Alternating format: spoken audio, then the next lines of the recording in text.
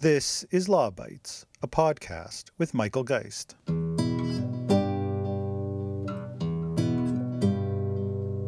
These companies are investing, but right now we're putting a framework around those investments so that it's not on a voluntary basis whether or not they want to invest in Canadian stories, in Francophone stories, in Indigenous stories.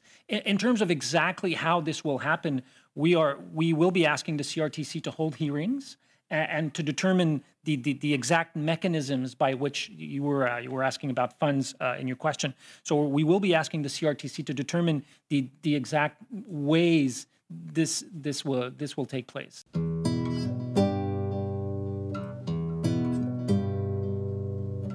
Last week, Canadian Heritage Minister Steven Guilbeault introduced Bill C-10, legislation that would significantly reform Canada's Broadcasting Act. A foundational part of what he has called a get money from web giants legislative strategy, the bill grants new powers to Canada's telecom and broadcast regulator, the CRTC, to regulate online streaming services such as Netflix and Spotify. That opens the door to those services facing mandated payments to support the creation of Canadian content, discoverability requirements to make it easier to find that content, and rules that would require them to provide confidential data to the regulator. If they fail to comply, the bill creates the prospect of new penalties. Bram Abramson is one of Canada's leading communications law lawyers and managing director of a new digital risk and rights strategy firm called 32M. Bram acted as an outside consultant on telecom regulation for the recent Broadcasting and Telecommunications Legislative Review Panel, often called the Yale Report, but he joins the podcast to talk about broadcast regulation, in particular, what Bill C-10 could mean for the regulation of online streaming services.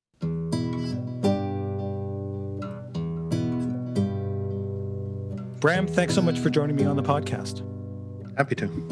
And it's great to have you on in what has been a big week in Canada from a broadcast and internet policy perspective with the introduction of Bill C-10, which I guess, depending on your perspective, either was much needed or raises some real risks of potential harm. We don't necessarily have to get into what side you fall on with respect to that question, but I do think it's really worthwhile to unpack some of the key elements in the bill, as well as understand the context for how all of this has come to be. And so before we get into some of the specifics in Bill C-10, why don't we set a bit that context of how we've regulated, or I suppose not regulated, internet streaming services in Canada, going back all the way, I think, to the 1990s when the CRTC began looking at this. Can you walk us through, in a sense, the last couple of decades in a couple of minutes, so to speak? Sure, and you know what? I'll throw in a prequel because it's helpful to understanding, which is the pre-internet years, if you like, with a couple of quick hits. One is, people who talk about broadcasting regulation in Canada, and this is, of course, an act to amend the Broadcasting Act, always go back to a famous quote from 1929, which is really where the broadcasting policy in Canada began, with the Aird Commission, which is a well-known at the time, and even today for those who study it, panel, I suppose, on providing recommendations on whether or not to regulate the radio waves.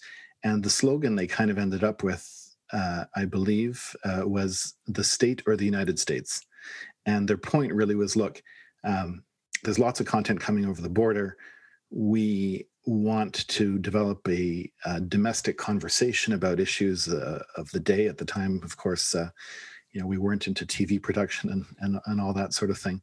And so the state or the United States was really the rallying cry which led early broadcast regulation in Canada and broadcast policy.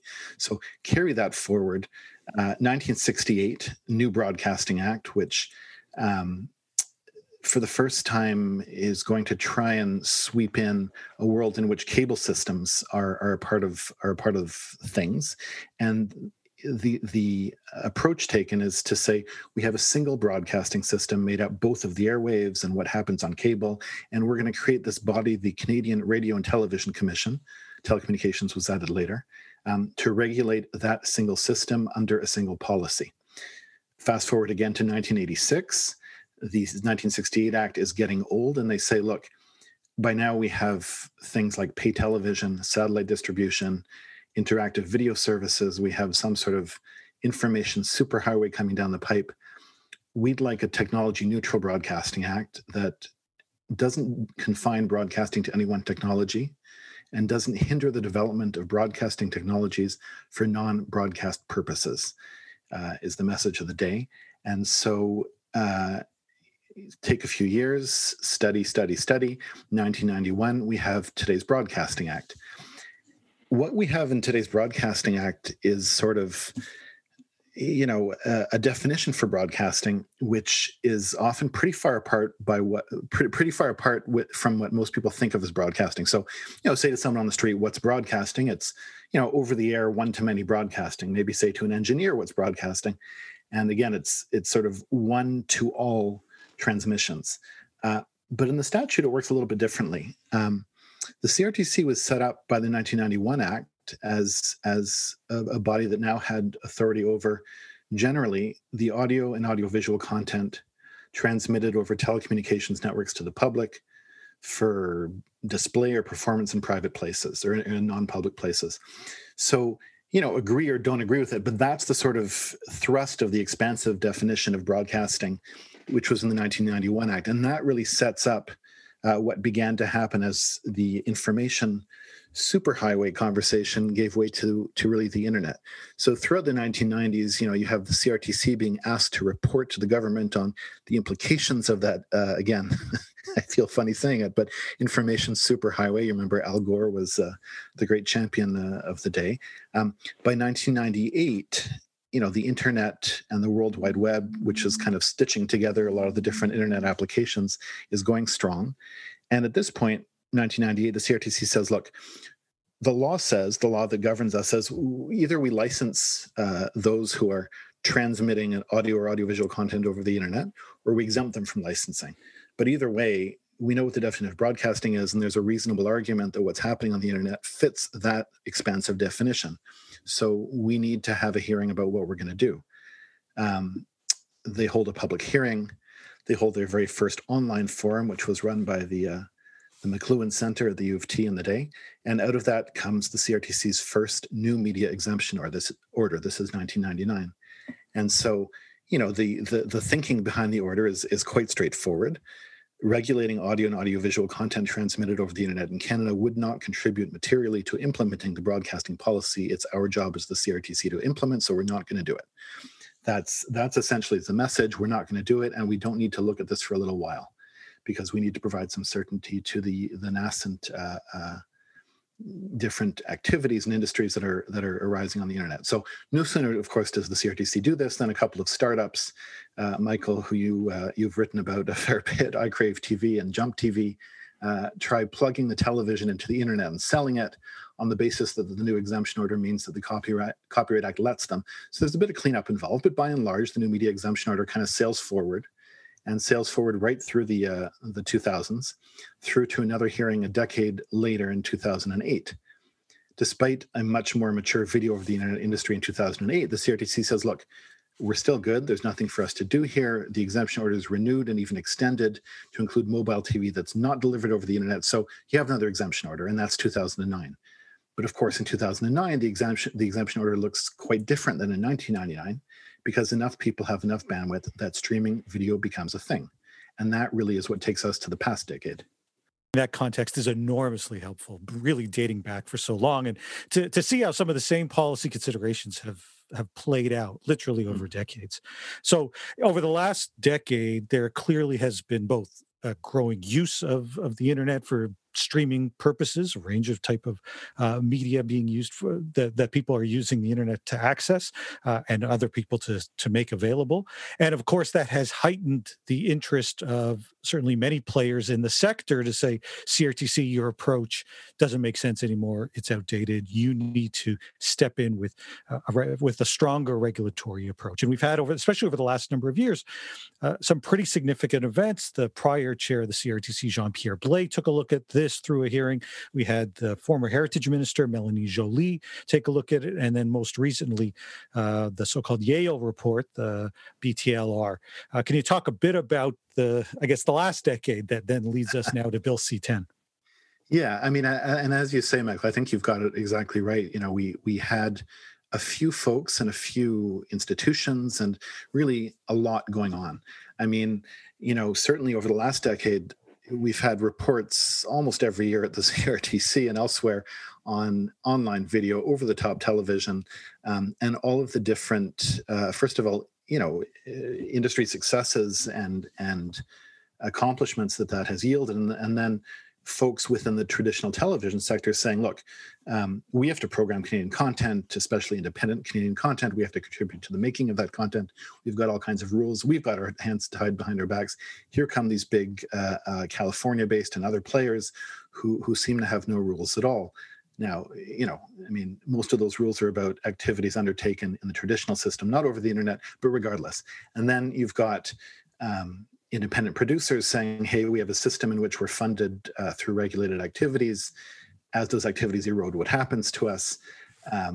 You have all kinds of activity at within the federal government itself, at the Ministry of Canadian Heritage.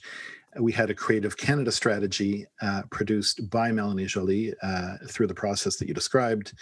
We had a digital charter, which sort of intersected with some of the issues related more to telecommunications than to audiovisual and broadcasting, but was part of the mix. And then at the same time, we were striking sort of a lightning panel to do what, I described earlier, the process between 1986 and 1991.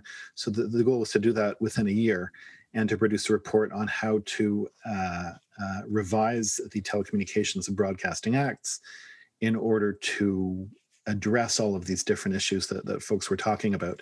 And so, you had an interesting situation in which both politically and legislatively, if you like, there was a lot going on, and the two often intersected. One of the common refrains or comments was, look, if you really wanted this, if the CRTC really wanted to do something here, or if you wanted the CRTC to do something here, they don't really need any new legislative powers.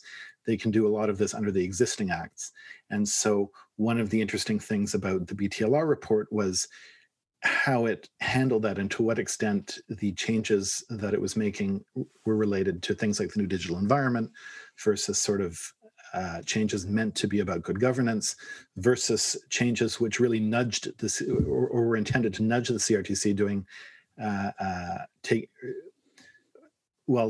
implementing, I suppose, policy prescriptions that were on the table, as opposed to saying, look, CRTC, you have the power to do this or not to do this. And so all of that was in the mix when the report was being consulted on and I suppose gradually written and came out, and the current government saying, you know what, we'd like to do something here quite quickly. And that brings us to Bill C-10, which was relatively quick. It was. Well, I think the minister talked about making it even quicker. And then, of course, COVID came. So it delayed it only by a few months. In fairness, he talked about having something by June, and he's now managed to have this bill out here early in November.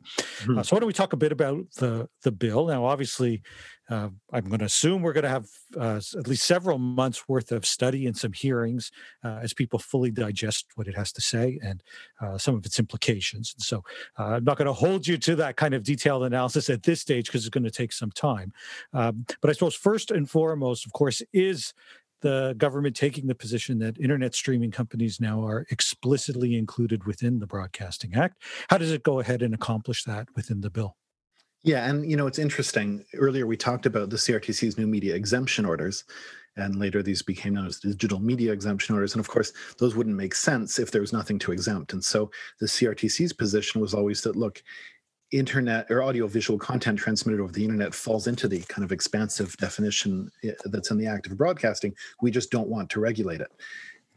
The Yale report, and similarly the government, agreed with that view. So they said, look, it's in the Act. We don't need to do anything to cause streaming companies to fall within the Broadcasting Act.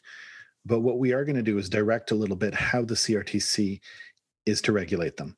And so what the bill does in some ways, and it's interesting because it doesn't necessarily appear that way at first blush, but is to take away some of the CRTC's discretion as to how it will regulate and approach these companies. So without C-10, either internet based transmission of audio and audiovisual content falls within the Broadcasting Act or doesn't.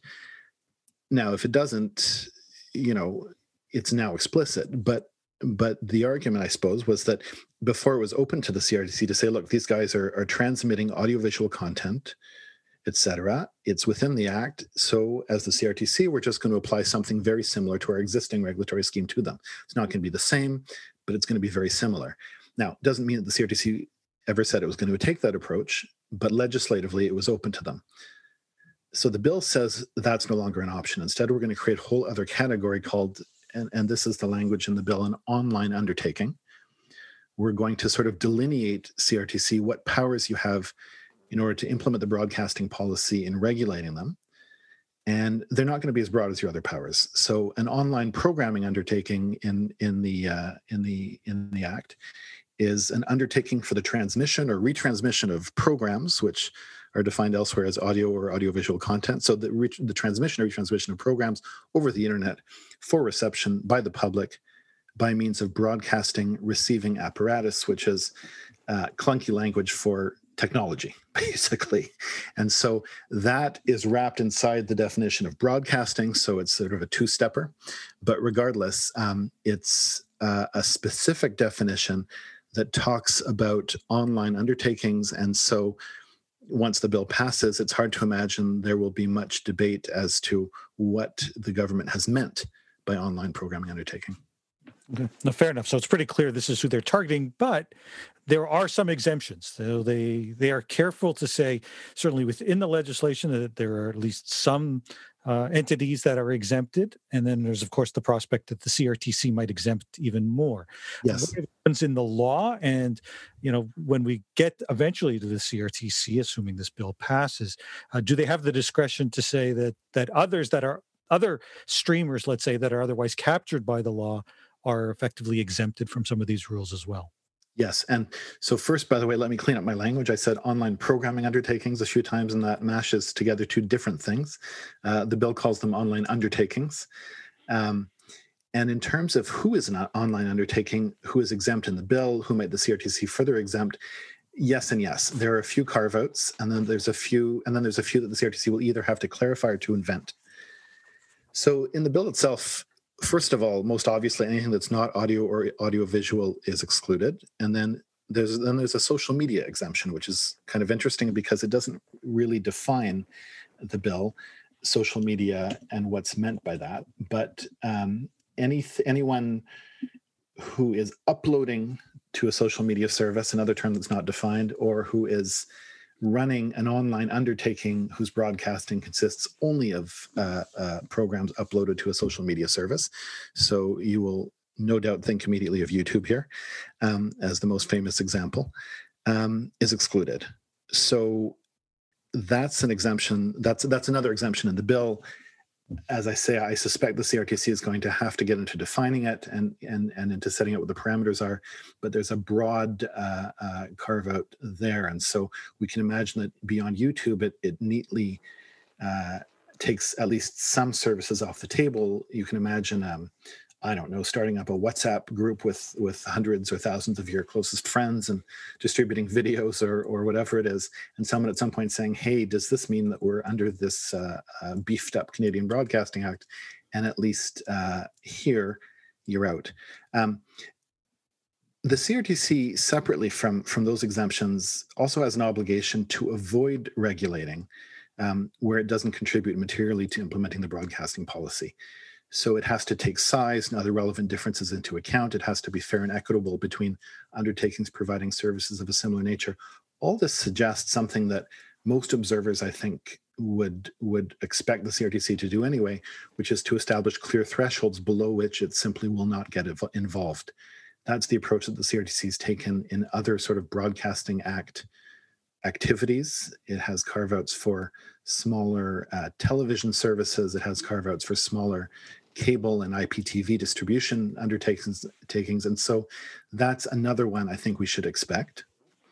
But the interesting thing in all this, and a bit of a change in the approach taken in this bill from the way the broadcasting law has worked in Canada in the past, is that most of the CRTC's regulation has been required to go by class of undertaking. And it's almost like a good governance measure. It's a way of saying, look, you can't sort of single out a particular company. You have to regulate by class. Here, there's much more latitude to regulate on a one-by-one approach. It's something that really mirrors an approach that Minister Joly and her team explored with their Creative Canada strategy, which we spoke about earlier. It's something that the CRTC advocated around the same time with its Harnessing Change report. And it's really about being able to define and tailor the regulatory approach taken to particular large platforms rather than requiring the CRTC to slot them into classes or larger categories. Now, there's, I suppose, pros and cons around that. But it's sort of an interesting debate, but that's another piece of the exemption approach, which we really haven't seen much of before. Okay, it's going to be certainly interesting to play out. Did the government provide any guidance on this latter form of exemption, to sort of what they have in mind in terms of who gets captured by this regulation and who might be excluded? Or at this stage, is it basically uncertain and it's up to the CRTC to establish the parameters?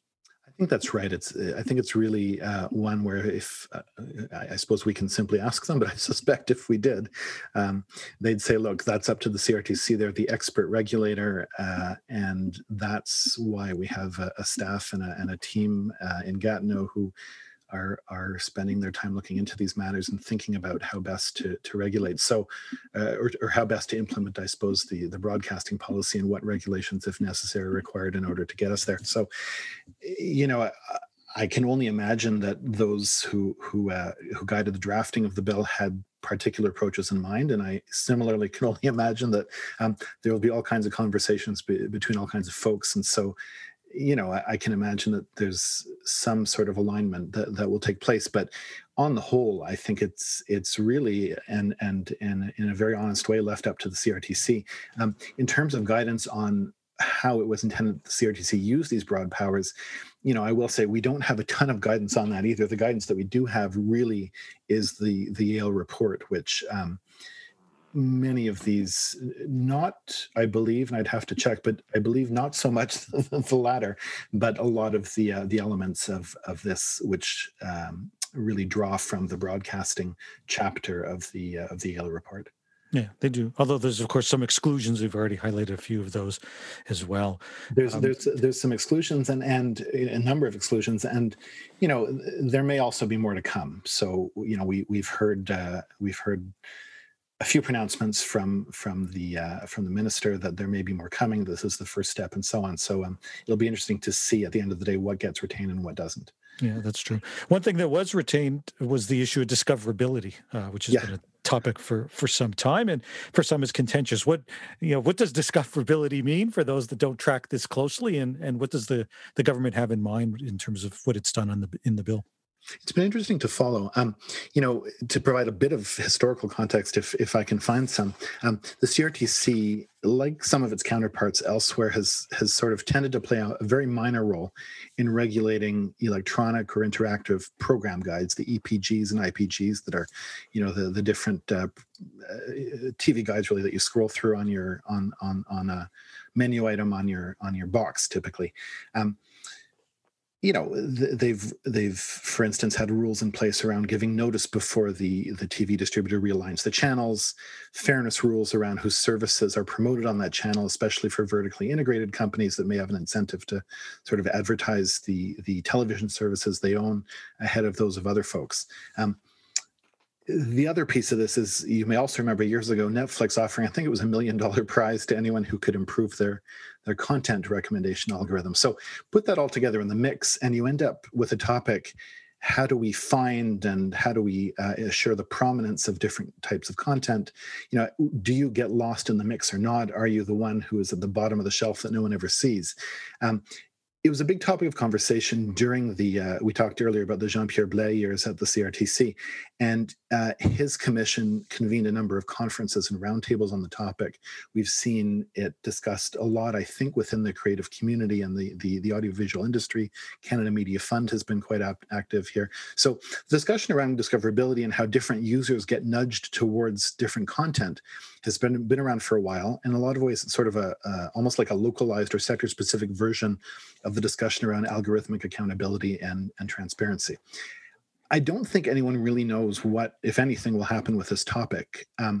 There's a similar provision in the European Audiovisual Media Services, the AVMS directive, over there around, I think the way they put it is ensuring that media service providers take measures relating to the prominence of European works in the catalog of programs they offer. So again, you have language over there, and perhaps one of the advantages we have will be being able to wait and watch and see how that plays out. That AVMS directive was supposed to have been transposed into national law by EU members fairly recently. Most of them, I believe, are late.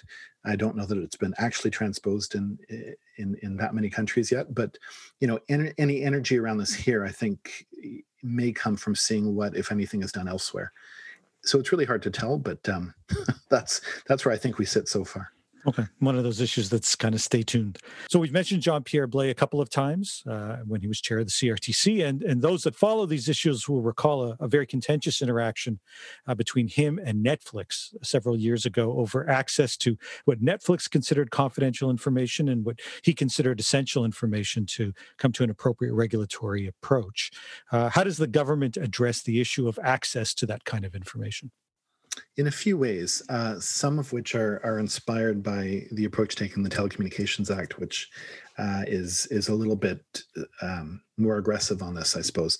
And it's, for those who don't know the episode, it's it's worth looking up. When I've taught communication policy in the past, or even in working with different clients, I'll say, look, you really need to, first of all, just see what a CRTC hearing is about. So of course we'll go and search up CRTC hearing videos, and this is always the one that comes up first. So it's a CRTC greatest hit, I think. But part of that was really around the CRTC's Broadcasting Act powers around compelling information, either from licensees or compelling information in the course of a proceeding, which intersected in different ways with Netflix, who was not a licensee and which was at a proceeding, but whose participation, I suppose, became the topic of that conversation. So in this bill, there's a few different pieces to addressing compelling information, I suppose, from different parties. First of all, and this is at 9.1, section 9.1, sub 1, paragraphs I and J, for those playing along at home, around compelling corporate information from those carrying on a broadcasting undertaking, whether or not they're a licensee. And then around compelling information that the CRTC considers necessary for administering the Act. And the language there is quite broad. It mirrors, I believe, some of the language we've seen in the Telecommunications Act. And it really enables the CRTC to ask for a broad range of information. So that's the ask, in a way, or that's what allows the CRTC to ask for the information. But then second of all, there are new administrative monetary penalty provisions around those who violate an order of the CRTC. The ceiling on that is quite high. It can be up to $10 million for a first violation. It can be up to $15 million for subsequent violations. Now, there's a fair bit of procedure around it. There are certainly a list of mitigating circumstances in which you ought not attract the maximum penalty. But one can imagine that, in that kind of a standoff, the CRTC might get into a situation where they say, look, we will keep this information confidential or not, but we require it, and therefore going that route. So it's a much more aggressive approach that was there in the past, and it really does fall to the CRTC to use it in a way that's responsible. And look, we have seen that provision out of the Telecommunications Act for quite a while now, and it's been well, the CRTC certainly does compel a lot of information if you're a telco, but on the other hand, we haven't seen a huge amount of controversy around. Well, I say that, but on the other hand, in terms of certain types of proceedings and the question of disclosure of information, it has been controversial. So remains to be seen, I suppose. The other piece to all of that is, which will no doubt be an interesting debate down the line, is the role of the Commissioner of Competition, in other words, the Competition Bureau and Statistics Canada, and the bill sets out provisions under which the information can be shared in a limited way with each of them, again, similar to what's in the Telecommunications Act. Okay, now you mentioned the enforcement of information disclosure. The act also, or this bill also addresses enforcement more broadly. Some people ask, well, how is the CRTC going to enforce any of this? And I know that it speaks of new penalties, AMPs in particular. What is the CRTC being given to enforce some of its rulings when it comes to these issues?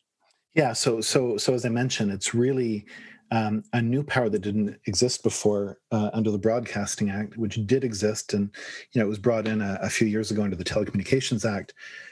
So this, in a sense, is mirroring that, and it's the ability of the CRTC to to say, look, if you contravene a regulation or order, if you undertake certain actions which are directly against the Broadcasting Act, and all of the proper safeguards are taken, and you simply carry on, then we have the power to fine you as a deterrent. And so, these are the teeth that you'll typically hear administrative agencies asking for. So, when we talk about, for instance, the Office of the Privacy Commissioner, saying rightly, I think a lot of people would suggest that it needs more teeth.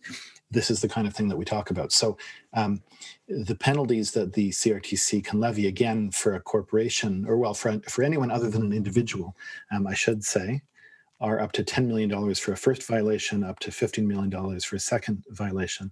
Even in the case of an individual, there can be AMPs, or administrative monetary penalties, $25,000, $50,000 after the first violation are the ceilings. And then there's, as I say, a list of criteria, purpose, and other sort of procedural road mapping of how that's to work. So, for instance, in terms of when and how much the AMPs are actually to be levied, the Act tells us that it depends on the nature and scope of the violation, the history of compliance of the person who committed the violation, their history with respect to previous agreements or undertakings, essentially an agreement with the CRTC in order to avoid any further violations or penalties, and so on and so forth. So ability to pay, factors established by regulation. So, we can see that if you're the CRTC, this is not what you want to be doing all day. And I think the approach that they would typically take would be to say, look, we now have the ability to enforce, and so we expect to be taken seriously. One other thing I should add on this is, another feature of the broadcast, or of this bill, in terms of amending the Broadcasting Act, is that it starts to move away from a licensing approach. So typically, the other tool in the CRTC's arsenal would be to say, look, you're a radio station, you're a specialty television service, whatever.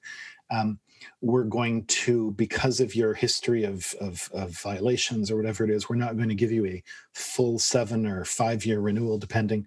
We'll make it a 3 or a 1 year, depending on how bad things have gotten. And, it's a very slow and graduated process. On the other hand, if you're a broadcasting undertaking, if you're a TV or a radio station or whomever, it's expensive just to go to the CRTC and do all that, and have to go and have your license in peril. And so that's something that they've done in the past, in a sense, which will no longer be available to them in a lot of circumstances. And so, the other piece to the AMPS story here, I think, is it gives them, or restores some teeth that perhaps they'll no longer have when they're no longer licensing folks. That's interesting, and it is a dramatic shift, or an important shift, certainly for the more conventional side of how it deals with broadcast. Mm. It sounds like the CRTC's got a lot to sort out. We already highlighted a number of these things. We know that the government has talked about a policy direction that could be forthcoming. So they've got the bill, but with so many of these other issues still a little bit up in the air, they've sent strong signals that there is likely to be a policy direction. What might that look like? I know that we saw one fairly recently on the telecom side. Mm-hmm. It's really hard to anticipate, but certainly one thing that we saw as part of the Yale report was a draft order issuing directions to the CRTC They called it Respecting Equitable Contributions in Respect of Canadian Broadcasting Service Revenues.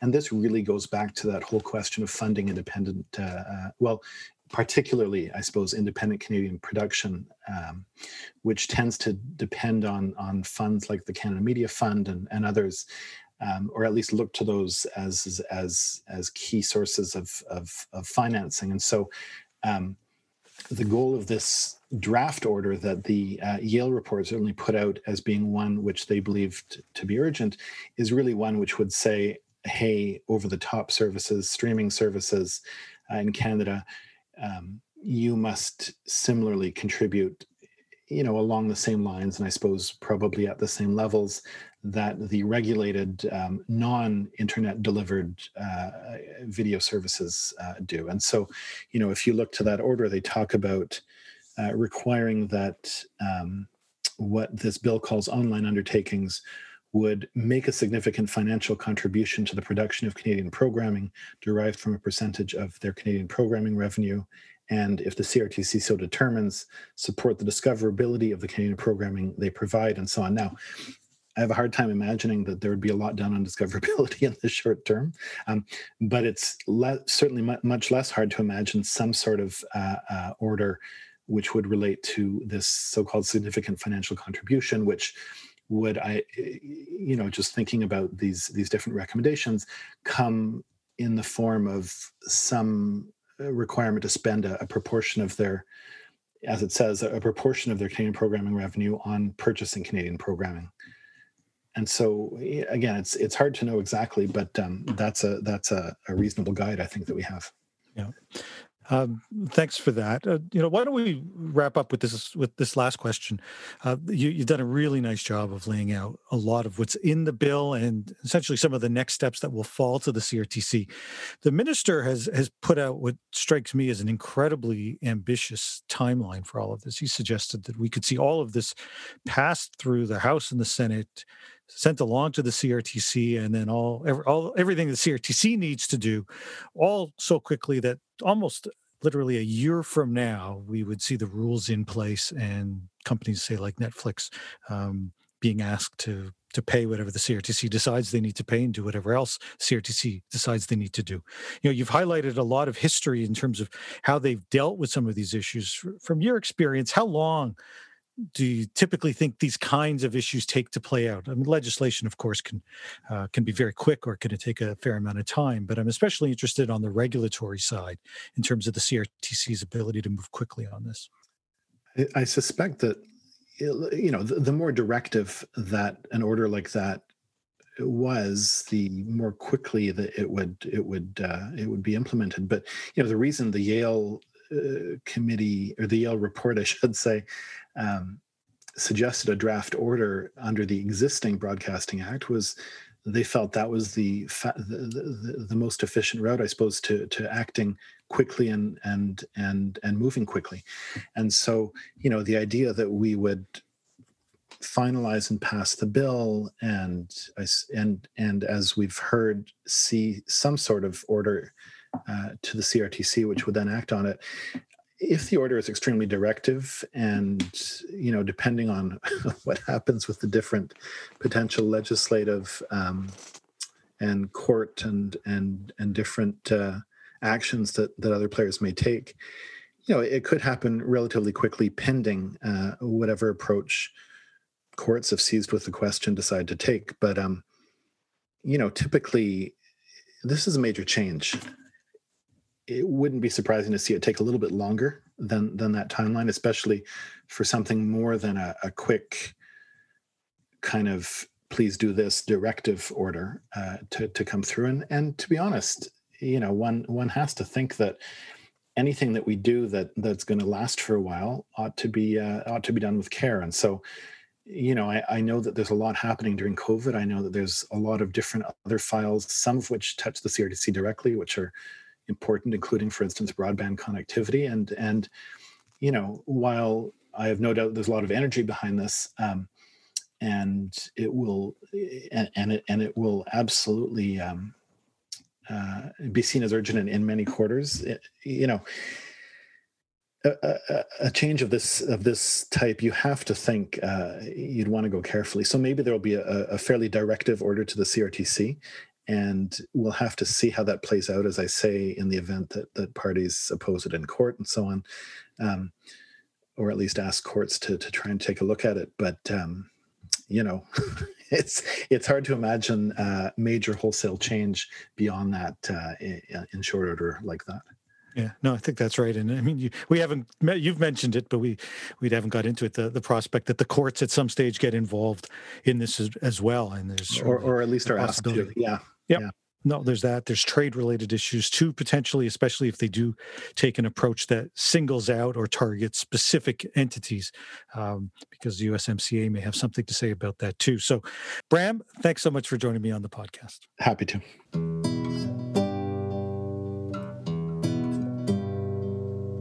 That's the Law Bytes podcast for this week. If you have comments, suggestions, or other feedback, write to lawbytes@pobox.com. Follow the podcast on Twitter @LawBytesPod or Michael Geist @mgeist. You can download the latest episodes from my website at michaelgeist.ca or subscribe via RSS at Apple Podcast, Google, or Spotify. The Law Bytes podcast is produced by Gerardo Lebron Laboy. Music by the Laboy brothers, Gerardo and Jose Lebron Laboy. Credit information for the clips featured in this podcast can be found in the show notes for this episode at michaelgeist.ca. I'm Michael Geist. Thanks for listening, and see you next time.